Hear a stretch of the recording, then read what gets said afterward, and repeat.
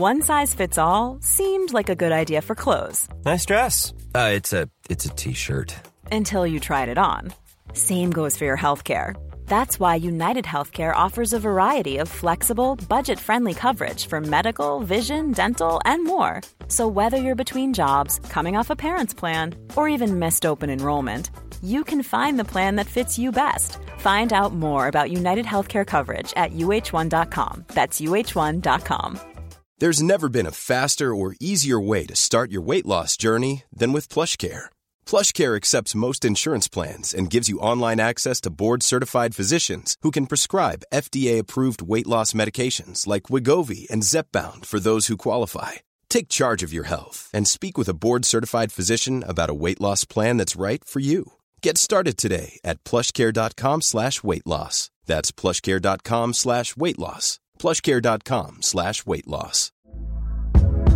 Hey there, it's Michelle Norris. I'm host of a podcast called Your Mama's Kitchen. When I travel, I'm usually looking for a way to find a taste of home when I'm not at home. And one of the things I love to do when I am at home is entertain. And Airbnb allows me to do that. When I was in California recently, I rented a house that had a great kitchen. And when we were sitting around the table, we were all thinking, we're in someone else's house. Someone could be in all of our homes as well. If you have a home, but you're not always at home, you have an Airbnb. Your home might be worth more than you think. Find out how much at airbnb.com/host.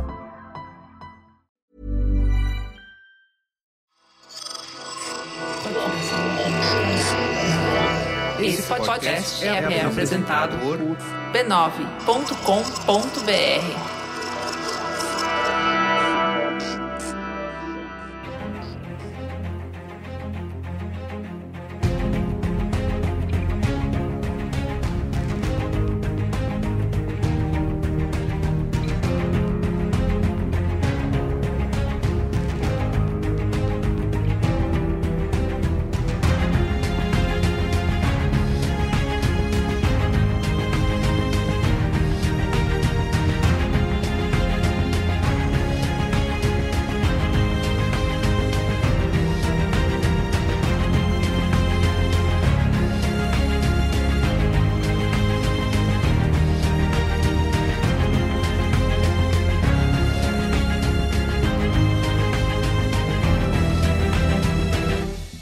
Eu sou o Carlos Merigo, esse é o Cinemático número 184. Estou aqui hoje com Júlia Gavilã. Olá, novamente. Lucas De Brito. Olá, pessoas. Temos um tempo aí afastadinhos, mas estamos de volta, caralho. Muito bem. E Pedro Estraza. Fala, terceira idade.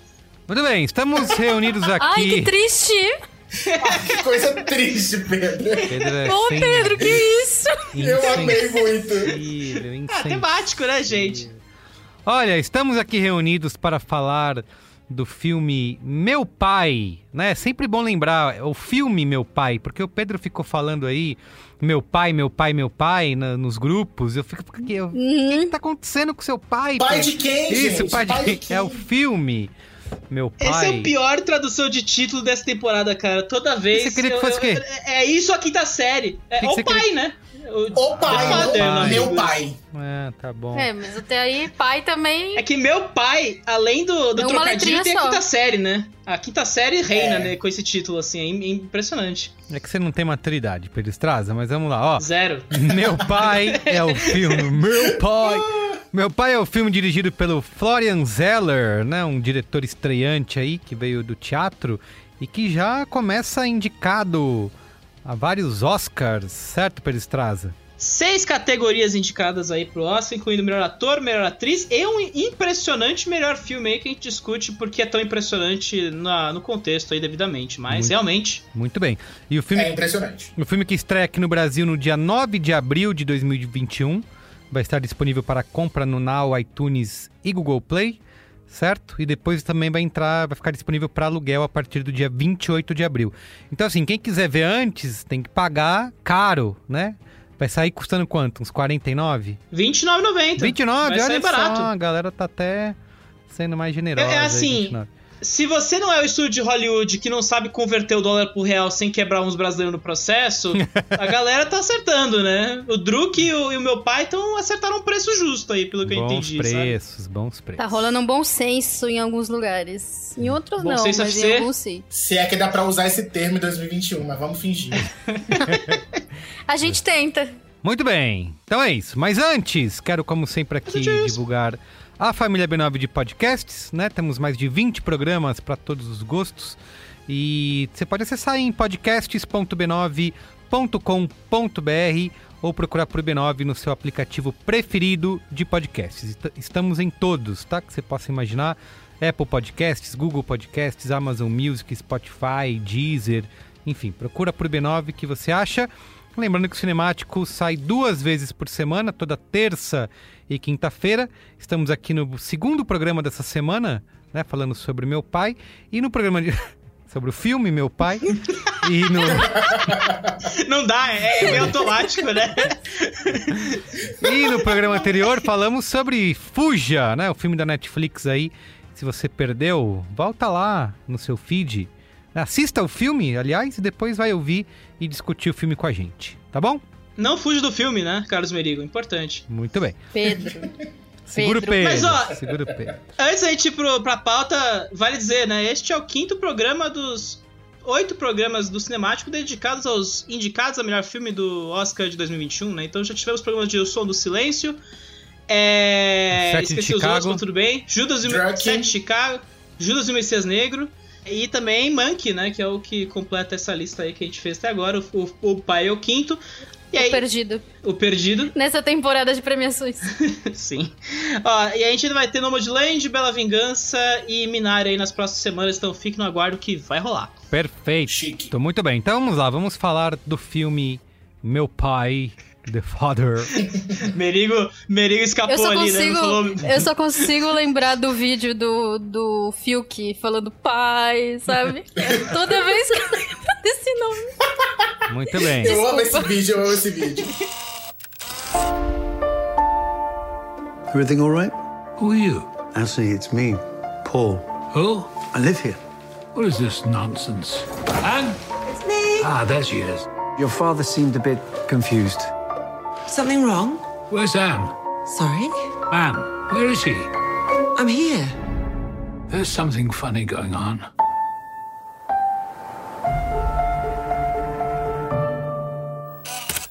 Vamos lá. Você quer começar por onde, Pedro Estrada? Quer falar do histórico do filme ou vamos no diretor primeiro? Eu acho que esse filme tem que falar primeiro do diretor, né? Até porque o projeto vem da obra e vida dele, porque o cara, Florian Zeller, um francês de 41 anos, é um dramaturgo que está estreando nos cinemas com o Meu Pai, o filme, não o Meu Pai pra valer, né?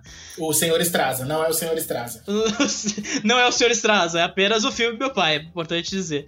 Ó, ele foi já eleito pela Times como o dramaturgo mais emocionante do nosso tempo aí, tem toda uma série de títulos. E ele tá por aí desde 2002, né? Quando ele estreou na literatura com o romance Artificial Snow, que em original é Neige Artificielles, lá em 2002, né? E aí, a partir daí o cara vai trabalhando na literatura e... Eu acho que tá completamente fora da pronúncia correta, mas vamos deixar passar. Vamos ter que chamar alguém aqui, né, formado lá em Lyon pra poder ler pra gente. Sobre isso. É sobre isso, vamos lá. Mas tudo bem, tudo bem. Tá tudo bem. Tá tudo bem, a gente perdoa. Ele ainda publicou mais 2 livros, né, o Les Amants do N'importe Quoi. Você não precisa falar, você pode falar, pra ficar melhor pra você, Pedro Estrada. Você publicou 2 livros, autor de 3 livros, e vai embora. Quer saber mais? Assine nosso conteúdo premium. É só acessar. A gente não pode perder essa tentativa de francês, pô. A tentativa é ficar pro Cinemático Plus aí, que a gente vai lançar aí em breve. Exatamente, estamos preparando pra vocês, galera. Fiquem de olho. Exato. Mas, ó, depois desses 3 livros que ele publicou, ele vai lá e escreve 18 peças entre 2004 e 2018, né? Eu acho que ainda com mais 2 livros publicados. Então, é um cara que já tá há muito tempo desenvolvendo esse teatro e virou esse grande nome do teatro francês aí, inclusive tem peças ensaiadas ao redor do mundo, né, teve versão americana do próprio Meu Pai, né, E aí o Meu Pai é o primeiro filme dele e também é, coincidentemente, o primeiro trabalho de uma trilogia que ele escreveu aí, que incorpora Minha Mãe e o Meu Filho, né? Então, que inclusive o Meu Filho vai virar... Disso, que legal. Exato. E aí o Meu Filho vai virar o próximo filme dele, aparentemente. Aí ele tá querendo repetir a parceria com o Anthony Hopkins, né? Então, é um cara que tá realmente querendo se aventurar pela arte visual agora, que ele já meio que... tá bem estabelecido no teatro e bem estabelecido na literatura ali, né? Um cara muito bem elogiado. Sobre o filme, né? Esse filme tá em desenvolvimento já há um tempinho, né? A produção começou em maio de 2019 e ele foi desenvolvendo ao longo disso. E eu acho que o principal lance dessa produção até a indicação pro Oscar, inclusive na temporada de prêmios, era a inclusão do Anthony Hopkins no filme, né? Porque o Florian Zeller, a peça não foi escrita pensando no Anthony Hopkins, né? Inclusive, o personagem dele no filme, na peça não chama-se Anthony, né? Chama-se André. Então, o Zeller, ele não apenas mudou o nome pro nome do Anthony Hopkins, como deu a data de nascimento do personagem, foi mudada para a data de nascimento do Anthony Hopkins, para dar essa conotação pessoal ali do ator, porque ele quis reescrever a peça pensando no Anthony Hopkins papel, sendo que ele nem sabia se ia rolar ou não. Inclusive, ele fala bastante isso em entrevistas. Então... ele disse que tinha esse sonho, né? E todo mundo dava risada da cara dele. Porque, falava, seu primeiro filme, cara, cala a boca. Você acha que você vai conseguir Anthony Hopkins pra fazer o seu filme?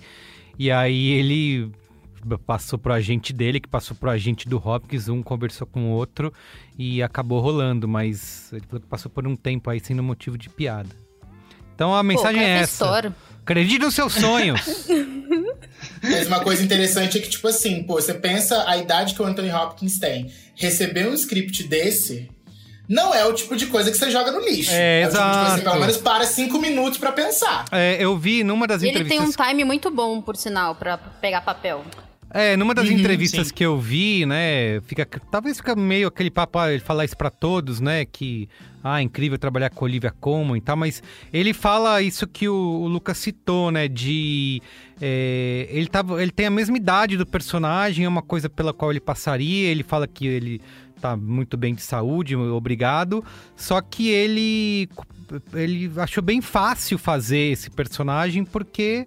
ele pode sentir, né, o que um cérebro velho pode causar numa pessoa, né, palavras dele, assim. Então, foi isso, ele lendo o roteiro, ele se identificou muito com o personagem e queria muito fazer esse trabalho, né, acho que isso ajudou. Eu acharia meio ofensivo, né, assim, vou mandar pra ele esse personagem, o cara vai achar só porque ele é velho eu tenho que fazer isso, mas na verdade não, ele gostou bastante do... Nossa, mas assim, um parênteses que eu acho que é muito importante, pelo menos do meu ponto de vista, é que eu não sou o tipo de pessoa que mais se identifica com idosos, com essa geração, com pessoas mais velhas, assim. Eu geralmente não tenho identificação nenhuma com idoso nenhum, assim, ever. E assim, nossa, eu adorei, tipo... o que ele fez com o papel. Mas uma coisa que vale dizer, né? Primeiro, o Zeller tinha uma base sólida a princípio, né? Porque é bom lembrar que essa peça foi ensinada depois em Nova York e quem fez o papel era o Frank Langella. Então, assim, não era pouca merda, né? Ele podia chamar o Frank Langella e falar, vem cá, faz o papel aqui pra gente. O Frank Langella é um cara veterano pra caramba aí na indústria. E segundo, né? O Anthony Hopkins recentemente... teve um comeback aí, entre aspas, na carreira, né? O cara ele passou uns anos esquecido pela indústria. Inclusive, eu lembro que na época do Westworld, muita gente falou da série falando assim, é a volta do Anthony Hopkins em grandes papéis, né? Inclusive o Anthony Hopkins que tava fazendo Transformers há uns 3, 4 anos atrás, né? Então tem essa balança a ser considerada. Então, realmente, é um projeto que o cara tá num bom momento, tá explodindo no TikTok com certeza aí, né? O cara adora o TikTok de Anthony Hopkins. Né? Cara, maravilhoso. O Anthony Hopkins realmente é uma pessoa maravilhosa. Ele é maravilhoso. Assim. Então, realmente, cara, o Zeller queria muito e o Anthony Hopkins falou, puta, vambora, né? E aí o projeto deu o que deu e conseguiu Olivia Colman aí pra um papel coadjuvante. Puta que pariu. Que, pô, uma atriz que saiu não apenas de Fleabag, mas ganhou um Oscar de melhor atriz há uns 2 anos atrás, tá? Não é pouca coisa. Não, e é uma atriz que tá também ganhando tudo que pode, fazendo The Crown, né? Assim, exato. Tudo que ela podia ganhar, ela ganhou, então ela vem assim, uns bons anos já tendo muito destaque. Então, você conseguir pegar uma atriz que acabou de ganhar o Oscar, porque foi mais ou menos isso, né? Ela tava com o Oscar foi novo, no ano que ela ainda ganhou, quente. eu acho, não foi? Pois é, foi no ano que ela ganhou que saiu a notícia de que ela estaria no elenco. Então, assim, já tava lá, né? O Oscar nem esfriou e ela já tinha aceitado.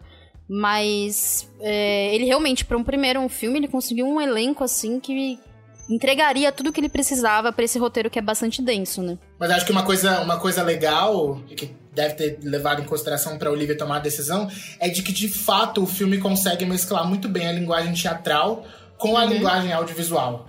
Então isso deve ser um presente pra um ator desse gabarito. Entendeu? Tipo, você conseguir pegar uma obra que, tipo, onde você literalmente pode ter um roteiro muito bom, que você pode brincar e tem uma linguagem teatral. Então, meio que um exercício de dois mundos, assim. Pelo menos essa é a sensação que eu tive assistindo. E todo ator inglês sai do teatro, né? Então, imagina. Sim, não só sai, como fica, né? Eles, diferentemente de atores estadunidenses, eles geralmente fazem as duas coisas juntas. Coisa que é muito comum no Brasil também. Então, isso é muito legal. E você vê o elenco adjunto é muito forte. Morgan Potts, Rufus Sewell, tem a Alison Williams, Mark Gatiss. É tipo uma galera realmente... O Zé realmente construiu uma equipe boa ali pro elenco. Não, ele selecionou os melhores brancos e colocou no mesmo filme, cara. Sério. Até aí. Exato. Real, assim. Certo, fato. Muito bem. Vamos para a sinopse? Sinopse! À medida que envelhece, um homem idoso recusa a ajuda de sua filha. Ao tentar entender suas mudanças, ele começa a duvidar de seus entes queridos, de sua própria mente e da realidade à sua volta. Muito bem, a repercussão do filme, né? Melhor do que nunca aí. No Letterboxd a média 4.2, no Rotten Tomatoes 98% da crítica aprova o filme, versus 90% do público, e no Metacritic a nota 88 de 100. Como o Pedro já adiantou, o filme foi indicado aí a 6 categorias do Oscar 2021, incluindo melhor filme, ator, atriz coadjuvante, roteiro adaptado, montagem e design de produção. Certo, Pedro Strazza? E foi uma chegada aí a trancos e barrancos, eu diria aí, porque, né, eu e a Júlia, eu gosto de brincar pra Júlia que existe sempre a famigerada cota inglesa no Oscar. E a cota inglesa estava meio em risco esse ano, né? Porque esse filme foi meio escondido pela Sony, né? Eles não souberam muito bem como trabalhar o filme dentro de uma longa, gigantesca, insuportável temporada de premiações. Interminável. A gente teve mais 2 meses. Então, esse filme ele desapareceu ali no começo do ano, ali nas listas de melhores do ano ali da crítica, ele mal apareceu direito. E até como a gente chegar aí nas últimas semanas aí, quando saiu os principais, a impressão que dava é que o filme ia chegar em melhor ator e melhor atriz coadjuvante. Era uma presença garantida pela força dos dois atores. E aí, a porcaria do BAFTA foi lá e, né? Colocou o filme lá em cima, aí colocou 6 Não fala assim do BAFTA. Esse ano foi bom o BAFTA. O Globo de Ouro foi um lixo. O BAFTA foi da hora. Mais respeito, Pedro Strazza. Você falou das listas de críticos, né, do fim do ano, que o filme não esteve presente, mas no top 50 de 2020 do Letterboxd, ele é o segundo colocado. Está à frente de todos os outros aí, Minari, Som do Silêncio, enfim. Mas subiu agora, né? Lembra que no começo subida, do ano, ele deu uma... Porque assim... A gente falou dessa Sony... lista até aqui. Esse filme tem um problema chamado... Ele não foi lançado direito, né? Eles guardaram o lançamento nos cinemas e os screeners, aparentemente, foi muito raro o lançamento dos screeners. Foi só pra votante mesmo, assim. Tanto que até o fim do mês passado não existia o filme, basicamente, né? Assim, mesmo quando chegou o Oscar, falando agora em termos de Bahia Pirata aí, basicamente, né? Era o único indicado ao melhor filme que não tinha chegado por vias ilegais pra galera, né? Então, assim... O filme tava nessa bolha aí, mais ou menos, e aí por isso que é interessante ver, né? O BAFTA deu um gás muito forte pro filme, e ele conseguiu chegar em 6 categorias, incluindo o melhor filme, onde ele estava perdendo espaço para 2 outras peças, né? Que era Uma Noite em Miami e A Voz Suprema do Blues, né? E essa foi a maior surpresa até, na verdade, né? Entre o melhor filme e até essa foi a surpresa maior, porque das listas de possíveis indicados, sempre tem os favoritos, aí tem frontrunner, e aí tem a galera que vem por trás. Ele estaria, tipo, em 13º, entre os mais votados. Era uma lista assim, ele não estaria nem entre... Não era nem área de acesso, sabe? Não tava nem nessa... Pensando assim, falando meio uma analogia meio de futebol. Então ele não tava mesmo, acabou sendo uma surpresa. Até por isso que o Pedro mesmo brincou no dia do Oscar, que ele acabou sendo a cota inglesa, porque todo ano tem a cota inglesa. Todo ano tem um filme inglês que é indicado. Até porque hoje em dia a gente já... Hoje em dia não, já há algum tempo, mas especialmente nos últimos anos, nos últimos 5 anos, vamos dizer assim, pensando de uma forma mais recente, os ingleses estão batendo carteirinha ali no Oscar. Sempre tem um filme inglês grande e sempre tem atores ingleses sendo indicados. Sempre tem. É muito difícil você não ter um inglês que não é reconhecido, ou seja em Los Angeles, seja na mídia, que não esteja sendo indicado durante esses últimos anos. Então acabou sendo a surpresa mesmo, porque meio que o filme tava sumido mesmo e ninguém tava falando muito. A Sony não tava fazendo assim uma grande propaganda dele, mas eu acho que o que a Sony acabou fazendo foi fazer uma boa propaganda entre os votantes. Foi lembrar pra galera que o filme existia, tipo, direcionar certinho pra quem o filme tinha que ser, que são os votantes, tanto do BAFTA quanto do Oscar. Deixar disponível lá no streaming da academia e falar, olha, o filme tá aí, assista. E aí o que também ajudou é que você tem dois papéis de liderança que são muito fortes, eles são muito memoráveis. Pelos próprios atores, então isso também acabou puxando. Porque se você depender só da Sony, o trabalho de mídia deles esse filme ia ser largado e ninguém ia lembrar dele mesmo. Existe uma coisa, antes da gente ir pra discussão, né, que é uma consequência indireta provocada pelo Meu Pai agora, né, não o Meu Pai, o filme Meu Pai. Eu vou ficar fazendo essa piada a noite inteira, peço desculpas ao espectador. Mas com o Meu Pai tirando a Voz Suprema do Blues ali da coisa principal, Uma Noite em Miami, coitado, né, sofreu não apenas com essa briga, como sofreu com a Amazon, né. Parabéns à Amazon, que não tem uma dificuldade meio conhecida de não saber vender os filmes direito. A Voz Suprema do Blues agora pode fazer história, e graças aos resultados que a gente viu no SEG aí no último domingo, porque até o momento, né, aparentemente pelo SEG, melhor ator e melhor atriz estão indo para Chadwick Boseman, isso tá garantido, é impossível o cara não levar esse prêmio. Ninguém tira, E a Viola Davis ganhou o SEG, né? Ganhou uma vantagem que até então a gente achava que estava entre a Frances McDormand e a Carey Mulligan, né? Se os dois ganharem, A Voz Suprema do Blues vai se tornar o primeiro filme na história a ganhar os 2 prêmios principais de atuação sem ter sido indicado a melhor filme. Exato. Que é uma coisa que, assim... É raro, não acho que nunca aconteceu. Ou se aconteceu, foram pouquíssimas vezes. Eu tenho uma lista disso, se precisar, depois eu puxo pra vocês. Mas é muito difícil receber indicação, um filme ganhar como melhor filme sem receber uma indicação em atuação. Tanto que por isso que ano passado eu tava todo mundo desconfiando de Parasita, porque não teve, não tem aí, Parasita não vai ter, não vai ganhar, e bababá, porque precisava disso e tal. Tanto que o que acabou impulsionando essa possível vitória de Parasita que aconteceu foi mesmo o SEG, porque eles ganharam como o melhor elenco. E aí isso fez toda a diferença, enfim, aí é uma outra discussão sobre o Oscar em relação ao SEG.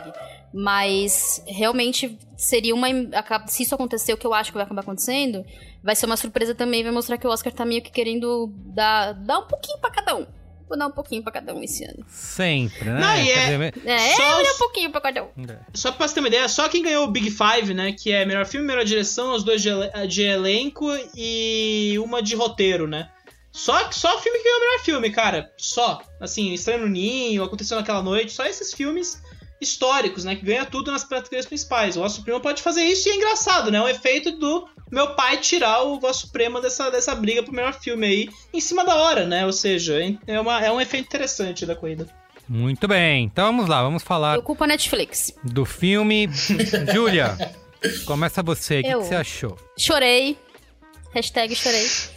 Eu tive acabei tendo uma surpresa muito agradável assistindo. Agradável e meio desagradável porque doeu ver. Assistindo Meu Pai, porque eu tava esperando um filme diferente. Obviamente, eu não vi a peça, né? Obviamente, eu não vi a peça. Eu sabia que, né, da peça, eu sabia do autor e tal. Mas eu não sabia... Eu não fui caçar pra ler sobre a história, eu não fiz nada. A única coisa que eu fiz foi ver o trailer e ler a sinopse. Foi basicamente isso que eu fiz. E eu tive uma surpresa imensa, porque o filme ele te causa uma imensa sensação de confusão. Mas não é uma confusão de, putz, o que ele queria fazer com isso? É uma confusão provocada. E quando você percebe que é uma confusão provocada, porque você tá vendo essa história pelo ponto de vista de alguém que tá com a mente se deteriorando, que por sinal é um pavor que eu tenho, isso é uma coisa que... Sabe aqueles medos que você tem, que são racionais e ao mesmo tempo irracionais? Esse é o meu top, assim. Foi uma coisa que me tocou muito, sabe? Então, assim, o filme me causou uma confusão. E aí, quando eu percebi por que ele tava me causando aquela confusão, eu já tava vendida. O filme já era o que eu queria ver. Eu já tava completamente imersa na história. Eu queria saber até onde aquilo ia. Eu queria entender se tudo que ele tava vendo era realmente alguma alucinação ou se realmente estava existindo alguma conspiração porque ele tava envelhecendo. Eu fiquei muito envolvida na história. Eu achei que isso não aconteceria exatamente porque... de novo, o papo da cota inglesa, eu achei que seria um filme dramático sobre essa relação de pai e filha. E no final não era sobre isso, é sobre ele, sabe? A história é sobre ele, não é sobre a filha. Até por isso que eu, mesmo com indicação de melhor atriz, eu acho que ela é muito mais coadjuvante do que necessariamente uma atriz principal ali no meio. Ela serve... como uma ferramenta pra contar a história dele naquele momento. Então foi um filme que me deixou bastante emotiva. Especialmente, tem uma frase, eu até anotei a frase, quando ele fala: senti como se estivesse perdendo todas as minhas folhas. Essa frase me destruiu. Porque ali é a definição perfeita do que estava acontecendo com ele. Tanto que no final eu fui assistindo, claro, completamente envolvida... E eu fui sentindo a história e sentindo o que estava acontecendo com ele. E eu só consegui realmente chorar quando vieram os créditos. Eu falei, putz, cara, que coisa... Que história tensa. Tanto que quando acabou o filme, a primeira coisa que eu fiz foi mandar uma mensagem pro Pedro. Falando, tomar no cu, não tem nada de cota inglesa. Foi nesse nível, assim. Vai se foder a cota inglesa. Revolta! Esse filme é bom demais, foi o que eu mandei pra ele, essencialmente. Então, eu quero falar mais sobre isso na parte dos spoilers, porque tem algumas coisas que eu acho que é importante a gente não dizer nesse momento. Perfeito. Mas foi um filme que me tocou muito, e não porque ele não apenas porque ele é muito emotivo, mas porque ele consegue desenhar essa história de um jeito que tudo faz sentido. A confusão dele faz sentido, o cenário faz sentido. Eu fiquei muito feliz depois que eu vi o filme que ele foi indicado em design de produção, porque o design de produção é sensacional e ele te passa exatamente os momentos em que existe uma mudança. É quando você entende que existe uma mudança. Quando você olha o ambiente, você fala, ok, mudou de novo, estamos em outro momento. Porque quando você tá muito focado só nele, só no Anthony, você fica confuso. Porque você tá, tipo, ele tá em que momento que ele tá agora? Mas aí o design de produção que te orienta. Só pra fechar, é muito difícil quando você faz uma adaptação de um livro para um filme, ou de qualquer coisa que seja escrita para imagens. Isso é muito difícil. E é muito difícil você fazer isso com uma peça, porque numa peça você tem um ambiente controlado e você tem reações imediatas, que é o feedback do público. Você sente aquilo, você sabe como aquilo está indo. Quando você está adaptando uma história de uma peça, que é uma dinâmica diferente, para um filme onde a sua conexão é a câmera e as pessoas que estão ali, é muito mais complexo. E eu acho que o filme conseguiu fazer isso de um jeito, conseguiu fazer com que eu estivesse sentindo que eu estivesse envolvida naquilo, como se eu estivesse vendo uma peça. Eu estava investindo naquela história. Então o roteiro dele, a adaptação foi muito precisa, sabe? Que fez toda a diferença pra essa história que poderia ser confusa, fazer sentido à medida que você vai assistindo e entendendo o que tá acontecendo. Muito bem. E você, Lucas de Brito? Gostou ou não gostou? Gente, assim, olha, eu amei o filme. Esse é o tipo de filme que eu gosto de assistir.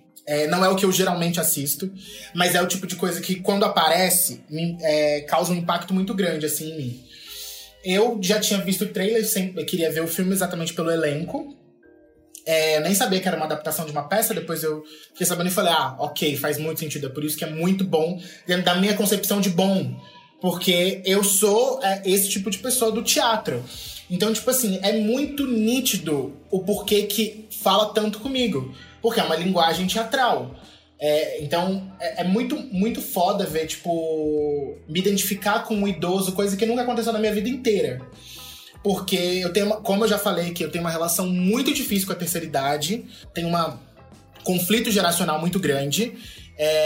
Então, pra mim, sempre foi assim, desde com os meus avós, desde quando eu era criança. E eu falei, não, eu vou dar uma chance pra esse filme, porque eu acho que esse filme vai mudar a minha percepção do que é envelhecer. E foi exatamente isso que aconteceu. Porque é óbvio que o Anthony tem aquelas coisas que eu detesto em todos os idosos, que é tipo de você achar que sabe tudo, de você achar que você sabe muito mais do que as pessoas. Jovem também é assim. Então, você vai percebendo que sim, muita coisa que ele fala, o fato, por exemplo, dele ser repetitivo, ele é extremamente repetitivo. E eu me diverti vendo isso. E, tipo, sabe, todas as vezes que eles falavam da França, eu caía no riso. Pra ele falando que, tipo, que eles não falam inglês na França. Tipo, sabe, é uma cena super simples, mas, assim, o fato daquilo, dele ter que repetir aquilo inúmeras vezes é muito incrível.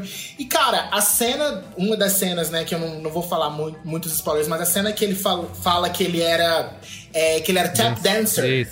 Cara, eu caí na risada nessa cena, porque, tipo, o que ele fez naqueles poucos minutos, naqueles segundos, cara, aquilo ali é uma obra-prima. Tipo, você ter um papel, você ler aquilo no texto e conseguir brincar daquela forma de uma maneira super, super, super relatable. E eu acho isso muito difícil, pelo menos comigo, ver um idoso, sabe, tipo, dessa forma. E eu me identificar com um cara de 80 e poucos anos, isso, assim, nunca aconteceu. Então eu gostei muito do filme. Muito bem. Eu concordo bastante com o que vocês falaram, porque acho que o filme tem esse retrato sensível aí, né, da demência, e o filme tem essas complexidades, né, como o próprio Lucas falou, de você tem um personagem, né, tá na sua casa aí dos 80 e poucos anos, que ao mesmo tempo que ele tem, né, as suas manias, é um cara às vezes um pouco bota medo nas pessoas, né, tem toda a história dele botar as cuidadoras pra fora de casa, ele consegue numa cena como essa aí ser divertido, ser agradável, né, se mostrar uma leveza, assim. Então acho que isso é mérito, né? Acho que é chover no molhado falar das atuações, mas tá muito ancorado nas atuações. Talvez se fossem outros atores a gente não conseguisse ter o mesmo resultado. E aquilo que o filme tenta fazer ia acabar se transformando num artifício, né? E na verdade o filme tem essa destreza, né? O diretor tem essa destreza. É o primeiro filme que ele faz. Nessas entrevistas que eu vi, ele fala que o maior desafio que ele teve foi em transformar essa narrativa em algo realmente para o cinema, né? E não só em filmar uma peça, que é algo que a gente muito criticou em outros filmes aqui, né? A gente não gravou sobre a Voz Suprema do Blues, mas tem essa crítica em relação ao filme. A gente falou sobre isso no programa sobre Uma Noite em Miami, né? Que também tinha toda essa característica teatral. Então, o desafio era trazer essa história para o cinema, e eu acho que é o filme que melhor consegue fazer isso dentre esses exemplos recentes, porque ele aproveita muito, né, tem uma abordagem inventiva e utiliza os recursos visuais aí para realmente fazer com que a gente se sinta imerso, né, dentro da mente aí, né, dentro dessa confusão mental que é ilustrada com muita eficiência pelo filme, né? E se a gente sempre tem o clichê de falar que o cinema é uma máquina de criar empatia, eu acho que esse filme é um exemplo perfeito disso, né? Um jeito muito poderoso de criar empatia e fazer a gente mergulhar nesse declínio mental aí e ver tudo através dos olhos dos personagens, como que o filme brinca, né, com esse quebra-cabeça e faz com que a gente tente encaixar essas peças todas, só que não dá, né? Porque tá sempre faltando algo. E eu acho que é um filme muito para ser visto de novo, né? Porque você vai conseguir perceber ali como que eles trabalharam o design do apartamento, mexendo móveis, proporções, como que as cores mudam, né? E todos essas nuances e detalhes aí que a gente tem para perceber, para criar esse sentimento de desorientação, né? Que o filme consegue fazer e faz com que a gente mergulhe nesse estado aí, como eu falei, de confusão mental e tentar encaixar o que será, qual que é a realidade, né? O que será que é verdade de tudo isso que ele tá pensando. E eu, ao contrário de vocês, não tinha visto nada, né? Não tinha visto trailer, não sabia nem do que se tratava a história. Então fui pego de surpresa, né? Tentando realmente desvendar essa história e essa melancolia, né? Que não é só... Tem um pouco... Eu concordo que é muito sobre o personagem do Anthony, né?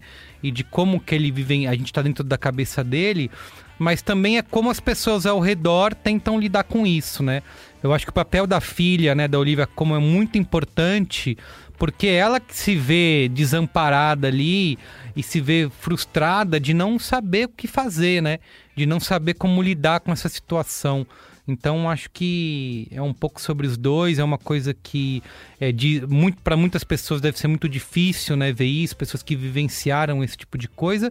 E pra gente mesmo, né? Eu sei que eu sou o mais velho aqui da mesa, e a gente, quanto mais jovem, se acha invencível, né? Nada disso vai acontecer com a gente, né? Isso tá muito longe. Mas, cara, é muito fácil você se relacionar e pensar, caramba, eu hoje tô aqui desfrutando da minha plena saúde, né?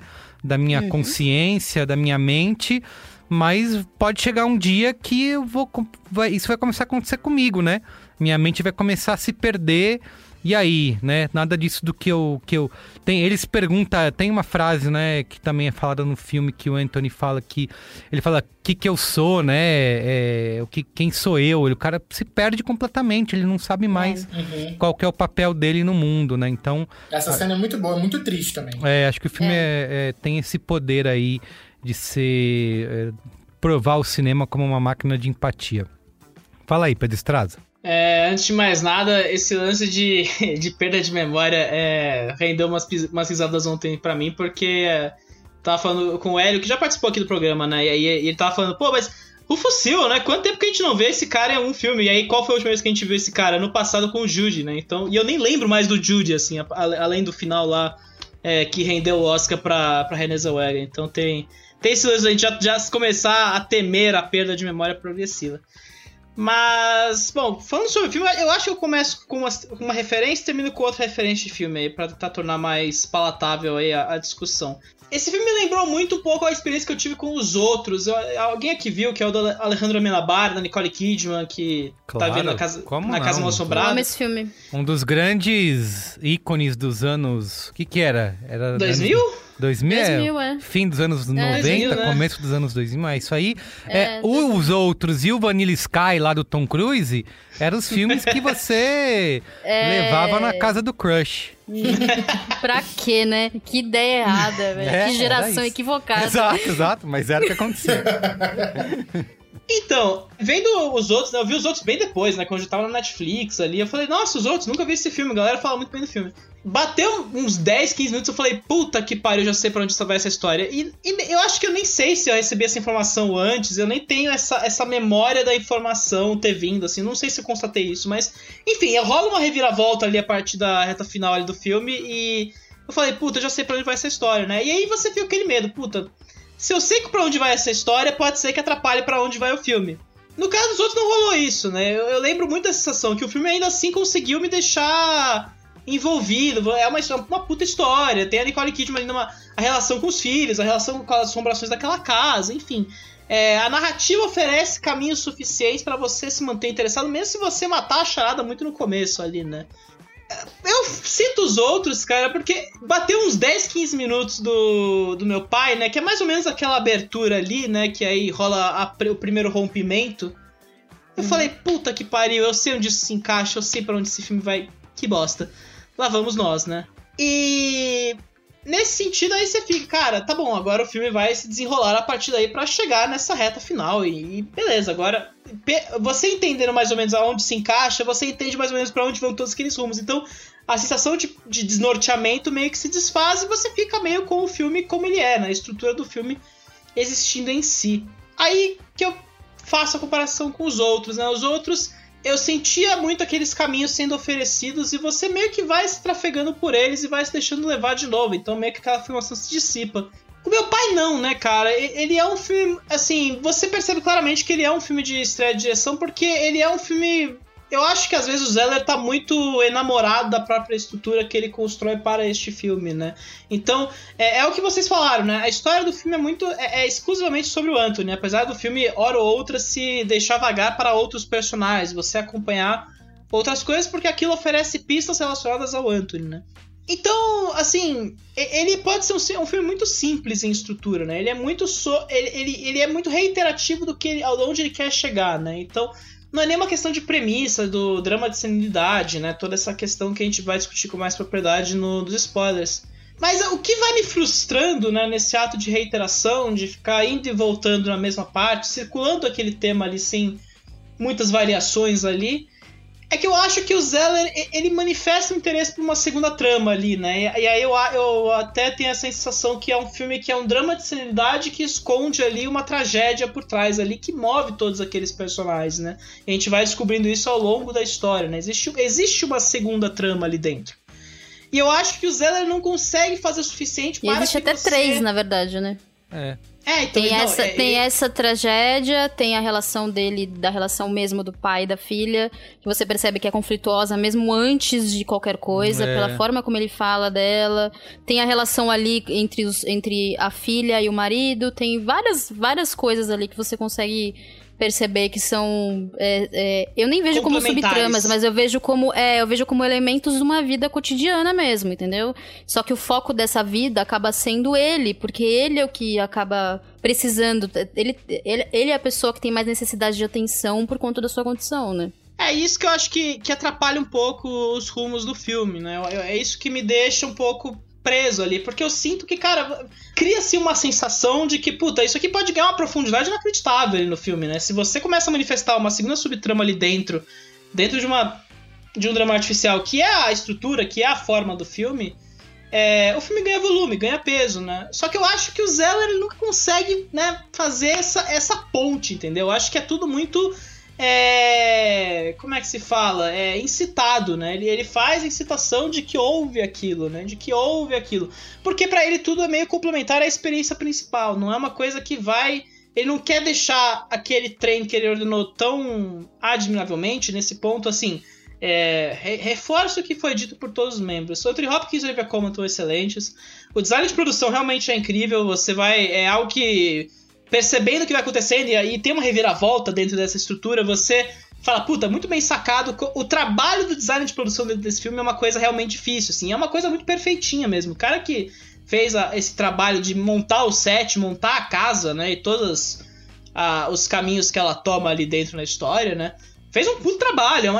É complexo pra caramba ali você organizar aquilo dentro de uma narrativa sem você se deixar perder por ela, né? Então eu imagino a montagem desse filme, que é onde ele foi indicado também, né? Também, por consequência, afetada por isso, né? Enfim, o mano da continuidade provavelmente teve um infarto no meio desse filme. Não é nem preciso dizer muito. Mas aí que volta um pouco o que eu sinto, sabe? Ele é um filme que é muito confinado à própria estrutura. Ele não consegue... Ele não é mambembe o suficiente pra se deixar... devagar em alguns momentos. Ele é um relógio suíço, né? E às vezes a gente tem a sensação que o cinema é um relógio suíço, né? Só colocar as peças todas direitinho no lugar certo, o negócio gira perfeitamente. Mas às vezes eu acho que os acidentes podem contribuir. Eu acho que nesse filme era necessária a contribuição dos acidentes externos, porque isso contribuiria muito para o desenvolvimento desse personagem, né? Para a gente entender aquele personagem e principalmente todos aqueles ao seu redor, né? Isso fica muito no campo teórico, né, cara? Isso aí eu começo a me deixar um pouco ficar perdido ali na história, né? E fechando, né, antes de a gente ir pros spoilers, começar a comentar com maior propriedade de todos esses pontos, né, porque, né, é difícil ser a pessoa que faz o contraplano pra um filme que tá sendo muito elogiado. Isso é bom, né, eu acho que você sempre tem esse papel, né, Pedro? Exato, você gostou você sempre faz o contraplano, sempre. Você gosta o seu papel é esse. Você gosta dos filmes bizarros. Mas tudo bem, isso é construção de marca. Marca, brand. É a idade também. Imagina. Conforme vai amadurecendo, ele vai melhorando. A gente quer esperar. E isso fica nítido no filme. O Pedro, na verdade, é um case pra você poder ver o que... Entendeu? Eu não quero gongar a opinião do Pedro, né? Todo mundo tem direito à sua opinião, né? Vivemos numa democracia. Mas... Ainda. É que tudo que você citou, Pedro, acho que são forças do filme e não fraquezas, né? Justamente o ponto dele não ir pra... Tudo bem, ele pincela ali algumas coisas de história de vida. Ponto, né? Que é a questão da tragédia. Que você pode até questionar, precisava ter essa camada, porque ela não adiciona tanto. Mas ele se manter na linha e ele ter esses 90 minutos aí cravados e funcionar como um relógio suíço...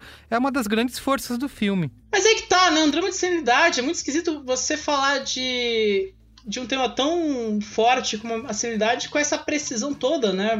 Eu entendo a posição do diretor e, de novo, existe lados admiráveis em toda essa eficiência da estrutura. Mas eu sinto que se ele se deixasse um pouco devagar, e eu não quero falar que, nossa, a estrutura precisa ser a coisa mais solta possível, senão vira uma loucura esse filme também. Mas eu sinto que ele perde uma chance ali e o filme vai se confinando, sabe? Ele vai virando meio... Assim, não é que não acrescenta, entendeu?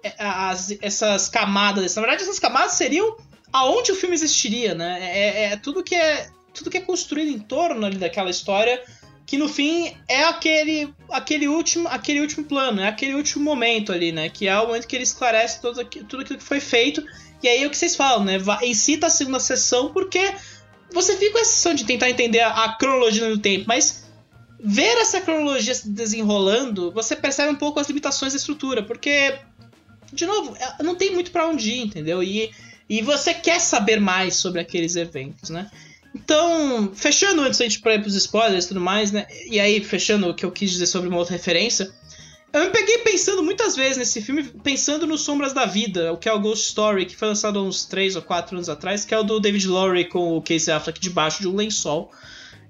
Que é outro filme de estrutura assim, né? É um outro filme com a estrutura muito fechada que brinca com noções de tempo, né? Só que de outra forma diferente. A reviravolta é outra e são filmes completamente diferentes na proposta e no que eles querem mirar ali, né? Mas o que me puxa a memória do Ghost Story é porque são dois filmes que, de certa forma, estão presos nessa relação com a estrutura, né? São dois filmes que pensam uma estrutura ali dentro de si mesma, ali, eles se trancam dentro dela e passam a operar a partir disso. E eu fiquei pensando, cara, como é que eu gostei do Ghost Story, apesar de todas essas questões que eu penso no meu pai, e eu não consigo ter a mesma sensação com o meu pai. Porque Ghost Story é obscuro e o meu pai tá indicado a 6 horas. Não! O Ghost Story Achamos, descobrimos. Isso, Merigo. A Ghost Story é um fenômeno indie meio insuportável aí por essência. Lógico. Ninguém tinha dúvida, Pedro Estraza. Ninguém tinha dúvida. Não, ele é insuportável. E eu gosto muito do Fenômenos indie, lógico. Mas eu acho que o Lowery, ele é franco o suficiente em fechar toda essa estrutura e não se deixar levar um pouco pelo tema ali, sabe? Eu acho que o Zeller, por ele ser dramaturgo, por ser um cara que pensa essa estrutura a partir da ideia ali principal, né? Que é esse tema, essa emoção que ele quer chegar tão ali no fundo. Ele se prende um pouco demais, mas ele tá querendo constantemente sair e não consegue, sabe? Então o filme existe nesse vão entre o que ele quis fazer e o que ele gostaria de chegar, entendeu? E aí o filme fica meio um pouco perdido nesses dois espaços. O Ghost Story, ele é muito honrado na parte de falar assim, meu filme é esse sistema fechadíssimo que pode ser insuportável, e é um pouco, é filtro de Instagram pra todo lado, é um pouco ridículo nesse sentido. Mas existe uma relação de franqueza ali no que ele está sendo, né? Eu acho que o meu pai, às vezes, é um pouco vítima dessas circunstâncias que eu acho que o Zeller, cara, naturalmente percorre porque, cara, é estreia na direção, sabe? Eu acho que o trabalho de direção, por mais que as pessoas falem que é só supervisionar o trabalho, exige muito mais, né? Porque o cara pensa em todas as instâncias ali, e aí esse pragmatismo do Zeller eu acho que acaba sufocando meu pai, onde ele poderia ser realmente mais forte, assim. Então, fico nessas questões. Mas é claro, o filme se deu bem, tá sendo elogiado em todos os lugares. Então, o errado aqui sou eu, claramente. Claramente. Óbvio. Vamos pros spoilers. Vamos deixar isso claro pra audiência. Spoilers. Entendeu? É isso. Spoilers! Avada Kedavra. I am your father. A boy's best friend is his mother. What's in the fucking box? I see dead people.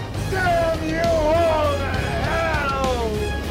Rosebud. Silent Breed is people! O que tem de spoilers aí pra gente explorar? Eu acho que é muito difícil você falar sobre memória sem você puxar memórias. E pra mim é isso que ele faz quando ele puxa a história da filha, que a gente descobre que sofreu, que é um óbvio trauma pra ele, que morreu. Já que estamos no spoiler, a gente já pode falar disso, né? Ou que pelo menos não está presente naquele momento, não está mais entre eles. Não, morreu, com certeza. Tá morto. Morreu. Morreu. Que triste. Então, assim, Inês é morta, exato. Então, e também puxar algumas coisas até da relação entre eles, que é conflituosa, entre o pai e a filha, que é bastante conflituosa. E ele puxa umas coisas ali que você vê que é um histórico de conflitos. Sim. Com certeza absoluta. Falando de forma... Naquela cena, só te cortando, Julia, rapidinho, naquela cena que ele elogia ela, aquilo fica muito claro. Do tipo, aquilo ali é tipo uma exposição muito profunda da relação deles. Ela claramente fica emocionada de receber um elogio dele. Isso é muito forte. E aquela cena, por sinal, em que do primeiro encontro com a cuidadora, que ele destrói a própria filha... Você vê ali Nossa, a cena é perfeita. E ela chora, mas ao mesmo tempo que ela chora, ela segura, porque quando a gente tem uma relação que é conflituosa com alguém, especialmente com pai e com mãe, a gente acaba tendo essa reação que é de... A gente já ouve coisas que são ruins, mas se a gente já ouviu isso antes, a gente tem um impacto, mas é uma coisa de, putz, não é a primeira vez que isso acontece. E a reação que ela tem depois que ele sai, que ela conversa com a cuidadora, é uma reação de engolir o choro, chorar, mas engolir o choro e vida que segue. Se fosse a primeira vez, ela não teria essa reação de vida que segue. Ela ficaria muito mais abalada.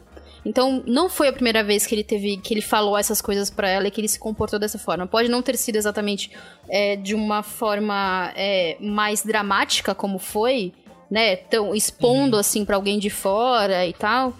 Mas não é a primeira vez que ele ouve esse tipo de coisa, que ela ouve esse tipo de coisa. Então, a gente entende ali que tem uma relação que é difícil. Essa cena, pra mim, é uma das melhores do filme, exatamente por isso. Por expor como ele está e como é a relação entre eles e como ela aceita, entre aspas, essa relação, porque ela percebe que ela é a única pessoa que ele tem.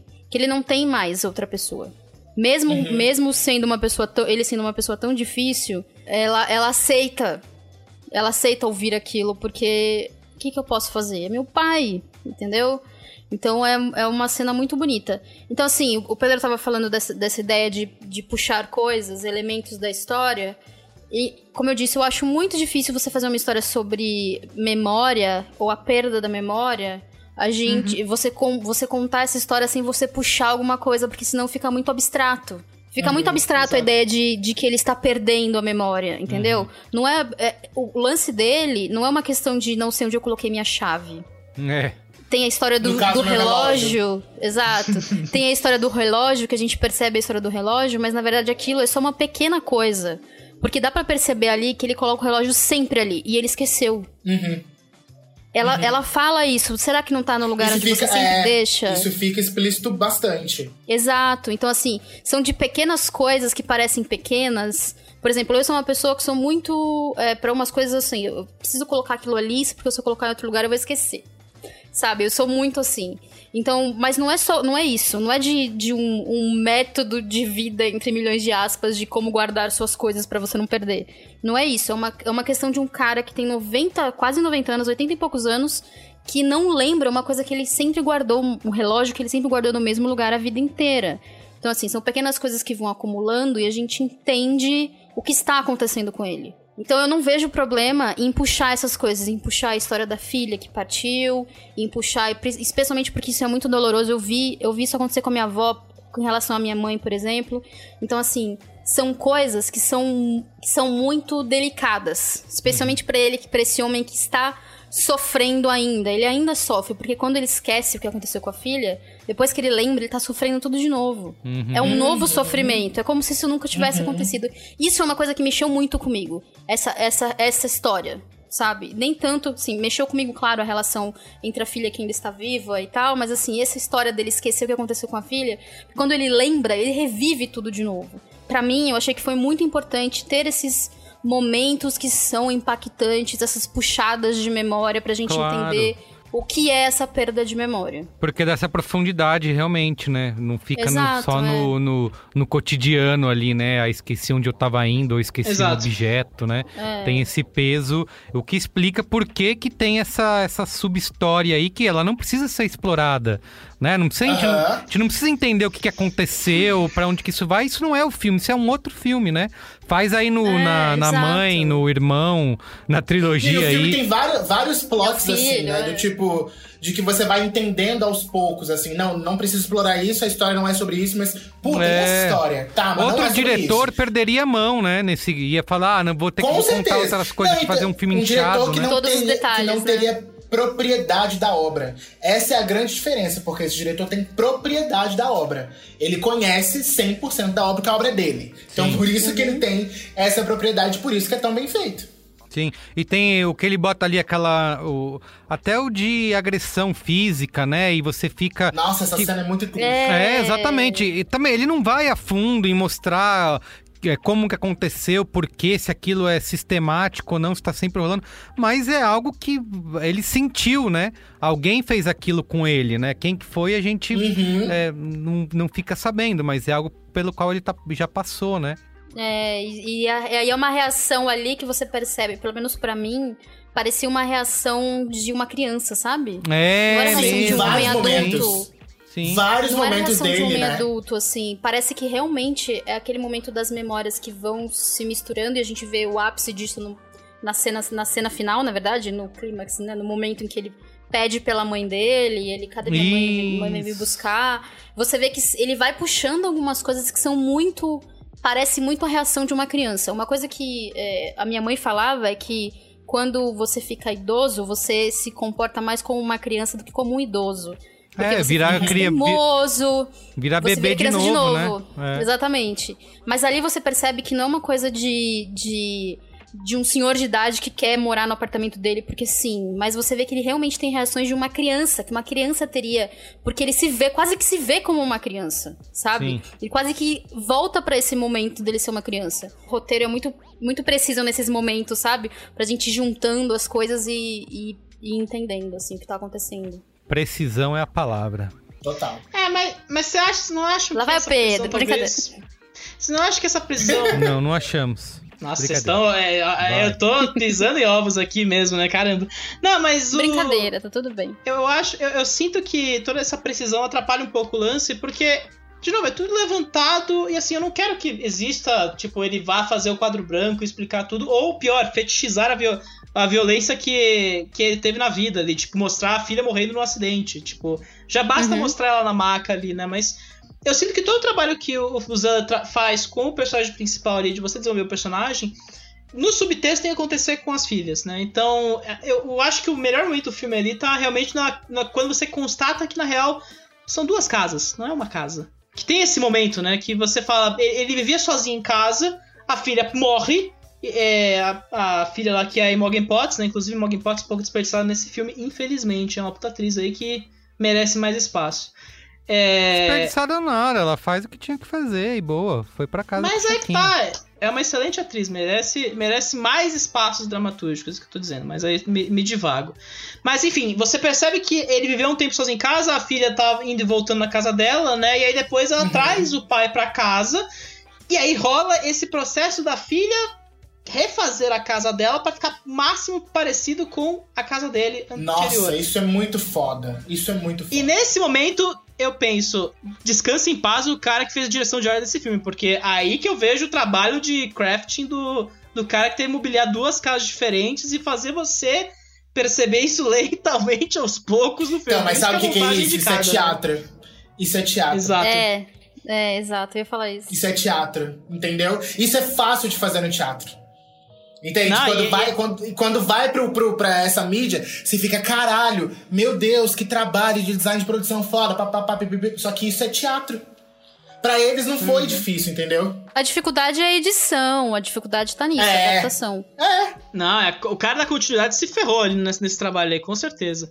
Mas aí que tá, né, o Zeller, ele fala na entrevista, né, que o objetivo dele era aproveitar o máximo dessa perturbação aí da forma como o espectador vê isso, porque no teatro ele tá realmente mais ordeiro ali, né? Existe o palco, existe uma dimensão própria do palco, mas na montagem você pode deixar isso mais deturpado, né? Inclusive ele cita a Cidade dos Sonhos aí como referência. Porque ele fala, né? O objetivo dele era fazer o espectador meio que brincar constantemente com o filme, né? Fazer a ideia é mais ou menos o quebra-cabeça, não queremos usar o quebra-cabeça porque esgotou-se o termo quebra-cabeça aí nos anos 2010. Mas é isso, sabe? Eu acho que esse é o momento que o filme realmente ganha fôlego, porque você realmente percebe toda essa linha de raciocínio dentro de um filme que não necessariamente precisava ter isso, né? Mas você entende que o drama da filha, ela perde o marido neste meio do processo, né? E aí você entende a dura decisão dela ir pra Paris, né? Então, isso é subtexto, né? Isso cria camada a mais ali, isso faz o rolê. Essa parte a Olivia Colman honra bem pra caramba, ela faz muito bem esse papel. É a outra filha que eu fico... Cadê? Porque é isso, né? Ela fica incitada ali no meio nessa narrativa. Existe a sugestão de que algo muito horrível rolou. Mas você não tem essa linha de raciocínio dentro do filme, né? E aí que eu acho mas é que eu você começo tá a me perder. Você se perde porque você tá querendo um filme que não é esse filme. Acho que você tá querendo um outro filme. Mas o filme pode acontecer, que tá. Essa é a beleza do subtexto. O subtexto, ele consegue criar múltiplos filmes dentro daquele filme. Não precisa ser uma parada, nossa, é outro filme completamente diferente, mas você cria camadas para aquele personagem e aqueles personagens ganham uma riqueza de detalhes que você poderia passar despercebido, né? E, de novo, é isso que o filme tanto ganha, né? Eu acho que a maioria dos elogios está presa a essa condição do... eu quero rever esse filme porque ele oferece mais camadas, né? E aí que eu acho que... É aí que eu falo do vácuo, entendeu? Porque o Zeller, ele tenta constantemente criar esse aparato, né? E é um aparato muito bem pensado, se eu parar pra pensar. Enfim, é basicamente isso, entendeu? Existe um filme que ele quer fazer e o filme que ele está fazendo. E essas duas frentes não se tateiam tanto quanto ele gostaria. O que é normal, cara. É um trabalho difícil pra cacete pra primeiro trabalho de estreia, sabe? Então, é o máximo, o melhor que é feito possível aí. Eu acho que o Pedro vai dar 0. Não, vamos dar notinhas. Ele não é doido. Vamos dar notinhas de 0 a 5 estrelas. Júlia Gavilã, começa aí, por favor. Eu... Talvez seja a maior nota que eu dei na história da minha participação nesse programa. Eu dou 4,5. 4,5, muito bem. E você, Lucas de Brito? Mesma nota da Júlia, 4,5, que foi a nota que eu dei no Letterboxd também. 4 eu também dei essa. Eu vou dar 4 estrelinhas para meu pai. E você, Pedro Estrada? Meu pai. Eu vou dar, e aí provavelmente, né, me condenando pra sempre no Twitter, mas eu vou dar 2 estrelas, infelizmente. É um absurdo isso, gente. De novo, não Quem é ruim o convida, filme. né? Quem convida. Quanto mais você se explica, mais você se complica, Pedro. É verdade. Melhor você deixar pra lá. Não, quando o Merigo transformar esse podcast aqui numa monarquia, isso, você nunca mais vai poder falar essas coisas. Exatamente. Nunca mais, entendeu? É excesso de democracia, e vai ser Lucas. em breve. Dá nisso. Entendeu? E vai ser em breve. O último comentário, eu vi... A gente fez um programa sobre o Som do Silêncio já, né? E foi só elogios do filme, etc. E eu lembro muito de quem não gostou do filme falando comigo, falando assim, cara, eu senti que era muito aquela coisa meio compacta, né? O filme não oferece muito além do que ele quer, assim. E eu, tipo, pô, como assim? O filme tem muito mais ali pra ser oferecido. Ah, entendi. Eu entendi essa relação de frustração com o meu pai, assim. Eu entendo agora quem ficou um pouco descontente com o Som do Silêncio. E faz sentido, né? Mas, de novo, é justo o elogio aí do filme aí que tem recebido. Mas você chorou? Não, Pedro nunca chora. Pedro só chora no Batman vs Superman. Pelo amor de Deus, não se esqueça, Pedro Estrada não tem nada dentro. Quando eles gritam Marta lá e ele chora.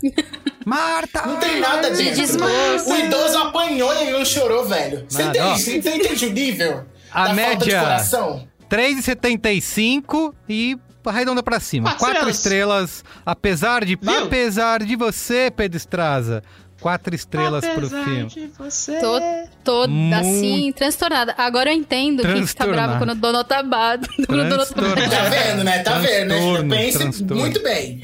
Muito bem, ó. Quem quiser entrar em contato com a gente, manda e-mail no cinemático@b9.com.br ou siga a gente lá no Twitter ou no Letterboxd, Cinemático Pod. E o que o Pedro quer dizer aí, tá tentando dizer, mas ele vai se enrolar e eu vou ajudar você, amigo e amigo ouvinte, é que se você for discordar dele, não xingue, porque é comum discordar do Pedro Estrada, né? É a coisa que a gente mais faz. Mas seja educado, exatamente. Aproveite a oportunidade que o Cinemático oferece de opiniões dissonantes para enriquecer a sua visão sobre o filme, né? E criar novas perspectivas. É o que a gente faz aqui 2 vezes por semana aí já há um tempo. Então acho que existe... Isso é a qualidade do debate, né? Pelo menos em sétima arte. quando não vai pra ofensa. Se você tá sentindo raiva do Pedro Estraza, tá tudo bem. É sobre isso. Só não xinga ele. Entendeu? Só não xinga ele. Fica com raiva na sua casa. Olha, eu só quero dizer que dissonância de opinião é uma coisa que a Jovem Pan também fala que faz, hein? Cuidado. Então é isso. Não me chama de reacionário, obrigado. É isso. Negacionista. Ô, Júlia! Conta aí pra gente. O que você anda Negacionista de meu pai. No mundo do audiovisual. Você me encontra por aí no Twitter falando sobre cinema. Ou xingando pessoas no Big Brother. Mentira, eu não xingo pessoas no Big Brother. Você me encontra por aí falando sobre... Rodolfo. Fora Rodolfo. Vocês me encontram por aí falando sobre cinema no Twitter, Júlia Gavilã, com 2 L's no Gavilã. Eu tenho um podcast onde eu falo conto histórias do cinema, chamado Mais Que Um Filme. E eu tenho um site onde eu escrevo críticas sobre cinema. Lá vai ter a crítica de meu pai, completinha, pra quem quiser ler. Também é Júlia Gavilã, o site juliagavilã.com. E é isso. E vocês me encontram por aqui. Quando eu venho. Chique demais. E você, Lucas De Brito? Se divulga aí. Gente, olha, faz o seguinte, me segue aí nas redes sociais, Lucas De Brito com 2 T's _, tanto no Instagram quanto no Twitter. Se você quer ver eu falando um monte de merda o dia inteiro, você pode estar seguindo aí e tal. Mas se quiser ver do que eu sou capaz, acesse no meu site, lucasdebrito.com. Entendeu? Então, acesse, aí faça o dinheiro que eu pago no meu domínio valer a pena, entendeu? Então você vai lá e acessa e, entendeu? Me contrata pra fazer um freela pra você aí, entendeu? É nóis. Seja glorificado pelas artes Lucas De Brito, eu queria só reforçar o convite. Muito bem. Pra você ver, uma pessoa que acabou de criticar um filme que um idoso apanha me elogiou. Então eu acho que é o tipo de coisa que você deveria talvez levar em consideração. Entendeu? Tá? Não se esqueça de mim. Então é isso, gente. Tá pesado. Obrigado, viu? Beijo pra vocês. Beijo. Tchau. Beijo, galera. Beijo. Tchau.